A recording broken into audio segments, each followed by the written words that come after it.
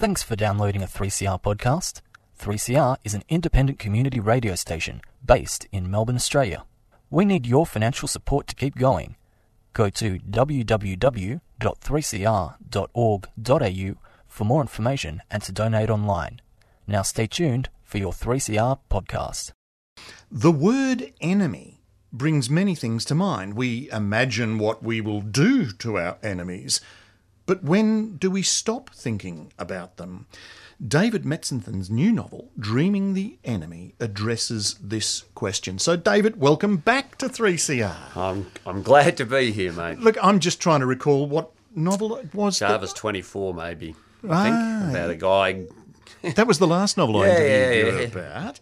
Oh, actually, there was another one in between, wasn't it? Tigerfish. No, it was Tigerfish. Tigerfish. That's what I interviewed you about. One set in the east of Melbourne, one set in the west. Now it's all coming back to mind. I've got it. But the setting of this novel is not Melbourne necessarily. This is an interesting one. We are in the, shall I say, Vietnam War, as the Vietnamese call it, the American War. What was the impetus behind writing about that conflict? Well, I wasn't terribly interested in the conflict at the start until I started to look at photographs. And I was looking at a photograph of some Aussies who had fought in the Battle of Long Tan, which is not a battle I know much about. But the day after it, or a couple of days after, they were presented by the South Vietnamese government for their great service in this battle, which we won. They were presented with commemorative dolls in boxes, which seemed odd, but it was due to some kind of protocol.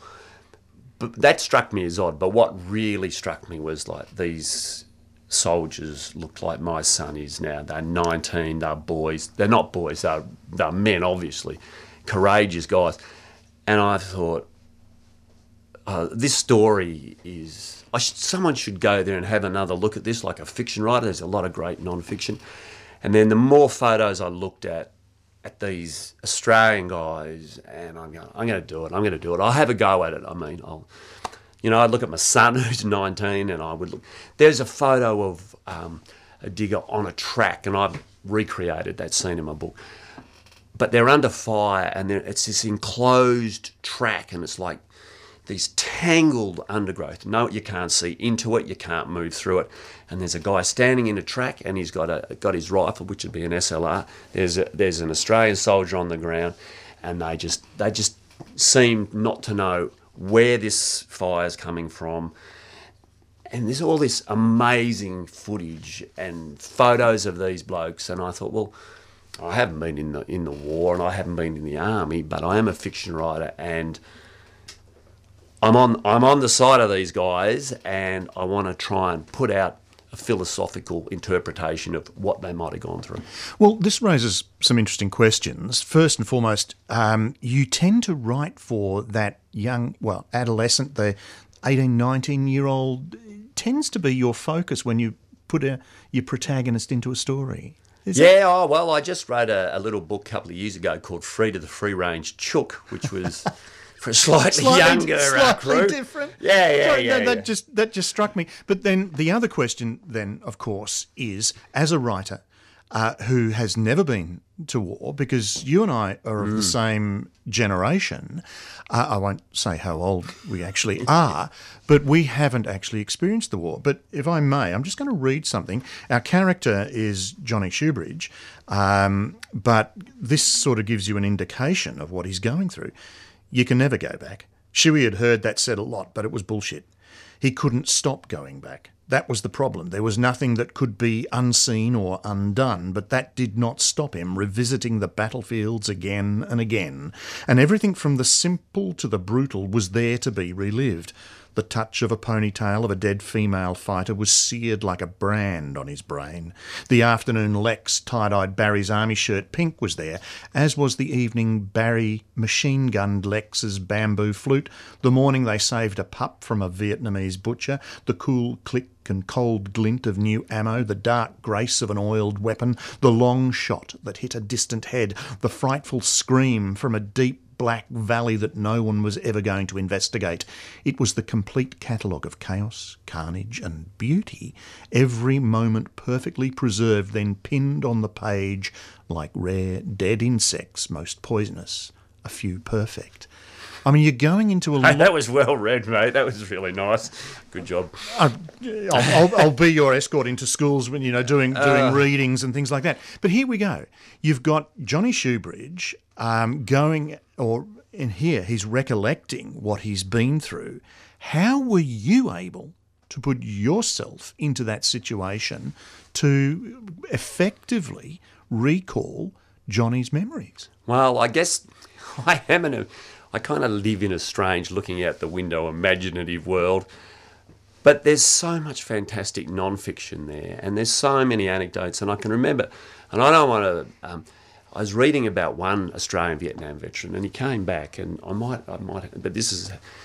He said I was fine when I came back. I was pretty good, and he said he was driving along, and then he had this image. He was driving in the fog, I think, and I drew on this for the whole book.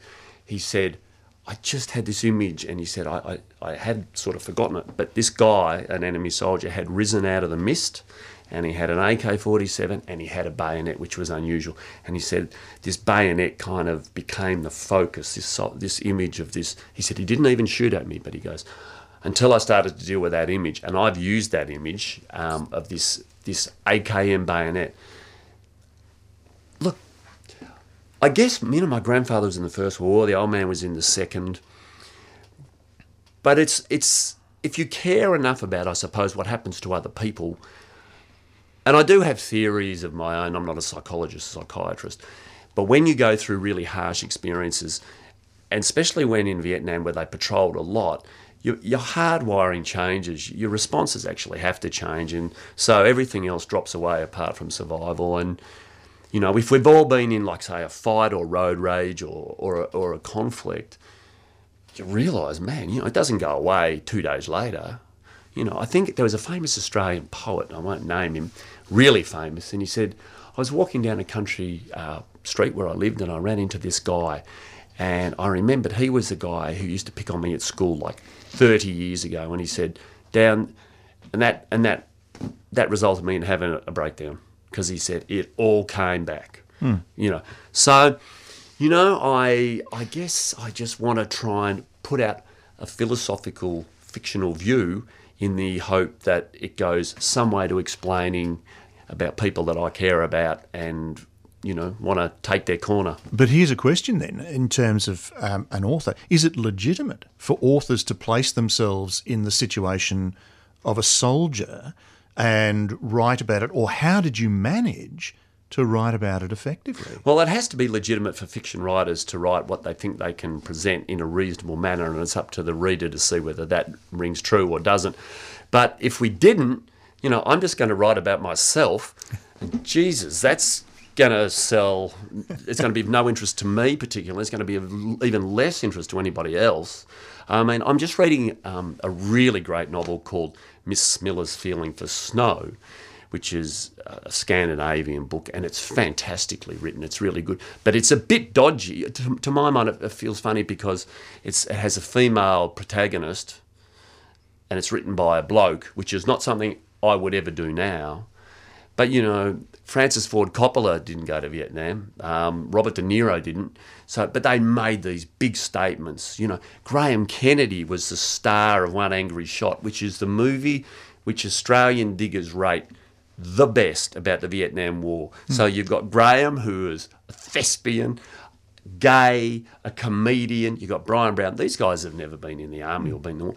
Yet the diggers liked it. And so maybe I'm putting something to add to that. But it becomes important. I mean, authors have a responsibility in many ways to imagine and use their imagination, but also so does the reader to actually envisage what it would be like, because that informs them, that keeps them aware in many ways.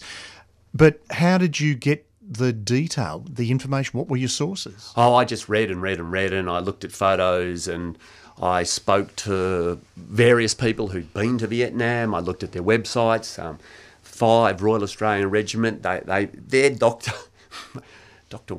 White, I think, he made some like Super 8 movies of, and you know, like, well, if it wasn't enough to be in a battle zone and like in firefights, he's like shooting stuff on Super 8. And I spoke to a few guys. There's a wealth of stories. The photographs are really important.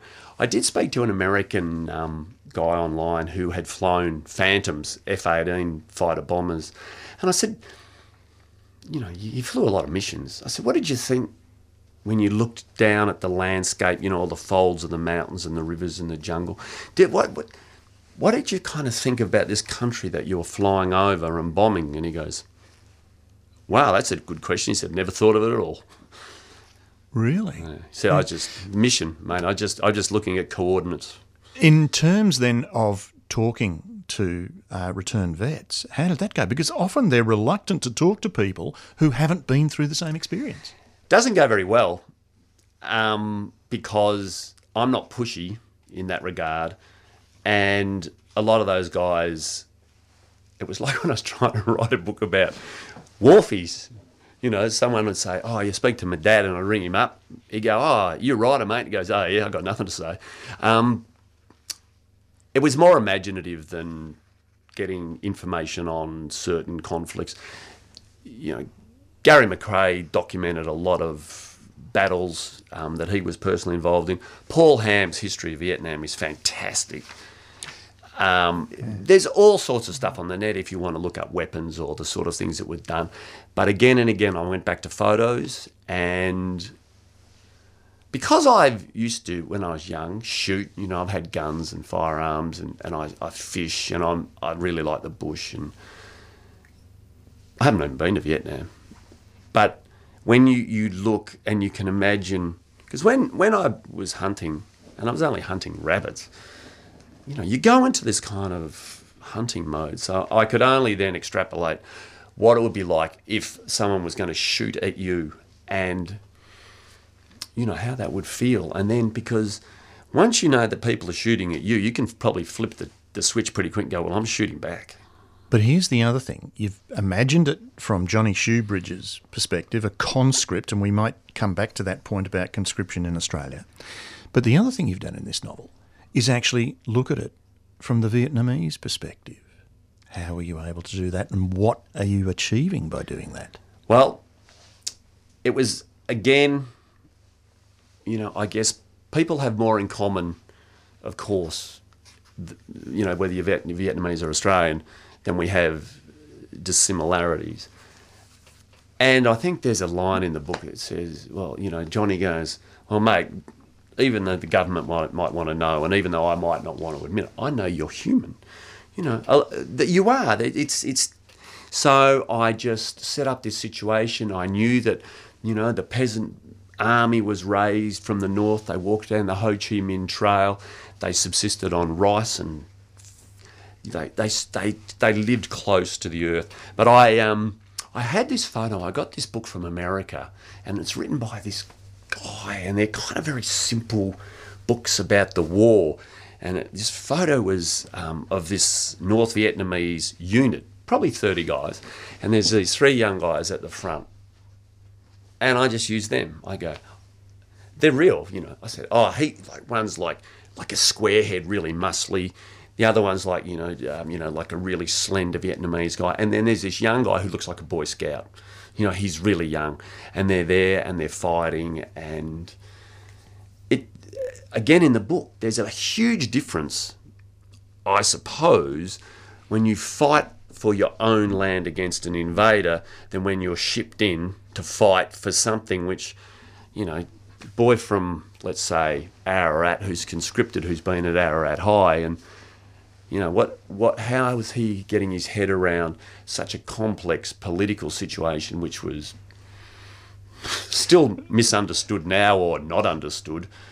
And then it all comes to, you know, they go to Paris and sign a piece of paper and go, oh. And it's all over. Doesn't seem like a great thing that we did. And then when they came back, you know, they weren't, you know, there were welcome back parades, and not everyone was vilified, but there was enough ill feeling, and I think it still persists, of let's not talk about that.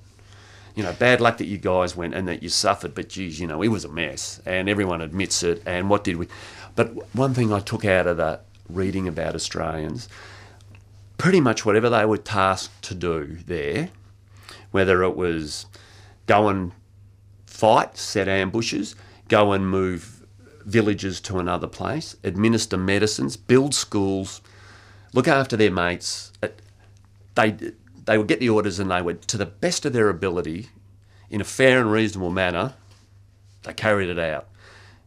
And, you know, they were a great fighting force in a completely confusing battle, you know, on the Western Front in World War One. Like, you knew what was going on. You knew the bad guys were 150 metres over there. And there was no grey areas, but in Vietnam, things morphed. People were villages one day. It was very complex. And enemies the next. You're listening to Published or Not on 3CR. I'm talking to David Metzenthin about his latest novel, Dreaming the Enemy. But this whole notion of how we view the so-called enemy, and one of the reasons why I said the Vietnam War and the American War, looking at things from the alternative perspective, because often as a reader we say, well, they're the enemy, everything's black and white, we know.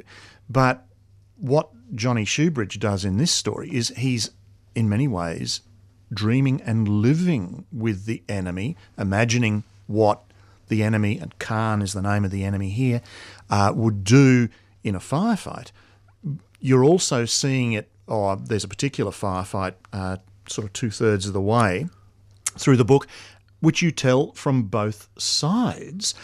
But also, when Johnny gets home, he's imagining what Khan would be doing now. So from a number of perspectives, this challenges the reader. Was that your intention? Yeah, you know, again, I come back to, you know, we know the Vietnamese fighters were human, and we know that they were, you know, they were raised, many of them were raised, you know, battalions were raised in the north, and it was a fact that they went so far down south to try and unite their country. That's what their idea was, that no news would ever get home of what happened to them. If they just disappeared, you might never know. Some of them weren't even paid, I don't think. And because, you know, you have, when your hard wiring changes and you're obsessed by something and you're totally caught up in it, you know, Johnny's imagination, like everyone's imagination, can be an incredibly strong tool. And in the way he uses it, or I used it, to hopefully get to a point of acceptance of, you know, he says at one point, he doesn't know how things turned out for the other guy, but he says, well, I hope things are like I hope they are, meaning, you know, maybe he goes back to his life, maybe I go back to mine, and that's how it should be. You know, we were enemies then, we're not enemies now. You know, he keeps saying, I would have killed the guy, he would have killed me, there's no problem there. But after it, he feels that maybe through some acceptance that it might help him as well, you know. He tries to get to a point. But you're living so close with the enemy, shall we say, in battle, because you've got to imagine what they are going to do. You can't stop that when you come home in many ways. It must take an awful amount of courage or to actually try, exactly as you say. Guys that maybe you don't hate them, but you're going to kill them anyway, because that's the nature of the business. But then to try and flip the switch back and go, they're human beings, you know, they're sons, their daughters. There's some really good books written from the other side. I read a book called The Sorrow of War by Bao Nim, which is a very famous book, and it opens where he's collecting the remains of dead soldiers, and he was in a battalion that it didn't start out to be known as the Unlucky Battalion, but that's what it ended up being called. Out of 800 guys who joined up, he was the only survivor. It's a true story, and he's working in a jungle which had been where his battalion had fought with the Americans, and the Vietnamese called it the jungle of the screaming souls. They'd been annihilated basically, and his job was to pick up these old remains of bodies and put them in the back of a Russian ZIL truck. And that's also where he slept, on a hammock in the back of this truck. So he was as kind of crazed and deranged by what he'd gone through as our guys. There's also a really interesting book written. It was a diary by a young, newly qualified doctor who worked in the tunnel systems because they had hospitals underground, and she was quite middle class. And she wrote this fantastic diary about this guy that she loved who was a soldier and her work in the tunnels and what she thought of the Americans. And in the end, she was killed by the Americans. She was just walking down a path with 2 guerrillas. She was unarmed, but she was killed. And they took her diary, and it was actually translated in America among, there was like 20 tons. And she said the Communist Party, in her diary, she said, they didn't think she was a really good person. They thought she was bourgeois. They couldn't demand enough from her, which she tried to constantly give. And, you know, if you can't be moved by this, who's of a young woman who's a doctor tending to her own people, and she really loves this guy who comes in eventually, and he's kind of changed. But that book became a book due to the work of an American colonel who was going through it. His translator, he said to the translator, "What's that?" And the guy said, "It's this diary." So they had it printed. I think they shipped it back to Vietnam and gave it to this girl's parents. They got involved. So, you know, it's really interesting. But yeah, the consequences for those returning home, etc. You got Johnny Shoebridge in the country, and he's basically in a country paddock. A forested hill shrugged off Malcolm's fences to rise from the shoulders of green paddocks. Shuey decided to climb the thing and pocketed Smoke's lighter and a bar of chocolate. Filling his water bottle from the tank, he felt a familiar sense of excitement. There was even the dark flutter of fear as his body automatically prepared and programmed for patrolling. "Oh, war's over, idiot." Johnny laughed, but it was only a short laugh. What was happening to him was weird and alarming. He was sweating, yet he hadn't taken a step. His hands shook as he scanned the paddocks. His nostrils flared as they drew in air. His ears sorted sounds in microseconds. "No enemy here, you bloody dingbat." He banged a fist into his chest. "Snap out of it, you dopey bastard." Johnny strode away from the hut, standing straight, barging through blackberry canes that grew on either side of the path. It felt as if he was driving a fully loaded truck with no brakes. The inlet on his left and the farmland on his right overloaded him with input that screamed, "Assess, assess, assess." He's living psychologically with, as you say, the programming that he's gone through. All the triggers, I would imagine, when guys are heavily trained, especially when it's been reinforced by being for 12 months in the jungle. I read an anecdote about one guy who came back from the Vietnam War and he joined the police force. And I think he was in Adelaide. And he kind of told it as a joke, but he said his mates on the police force, they knew he was a bit twitchy, you know, they knew he was. And just to see how kind of twitchy he was, they threw a few firecrackers near him when he was standing. He said, "I couldn't believe it." He goes, "Like, the next thing I know, I'm under the police car." And he said it had a clearance of about 6 inches. He said, "I don't know how I got under there." And he goes, it was just like a... And there are so many sounds. I mean, I was just walking to the station this morning, coming here, and there was a building site, and they've got their air guns going. If you've been in a conflict, if you've been in a conflict situation, all of those sounds are going to remind you of what you've been through. But here's the other challenge then that a lot of returned servicemen had to go through. Here's Johnny Shoebridge visiting the family of his best mate, Lex, from the Lexington family. "Hey," he said, realising she was definitely what his mother would have described as lovely. "I hope I've got the right house. I'm looking for the Lexingtons." The girl was lightly tanned and freckled. She had long hair that brushed her arms and was, Johnny decided, certainly attractive in a gentle, lyrical, musical way.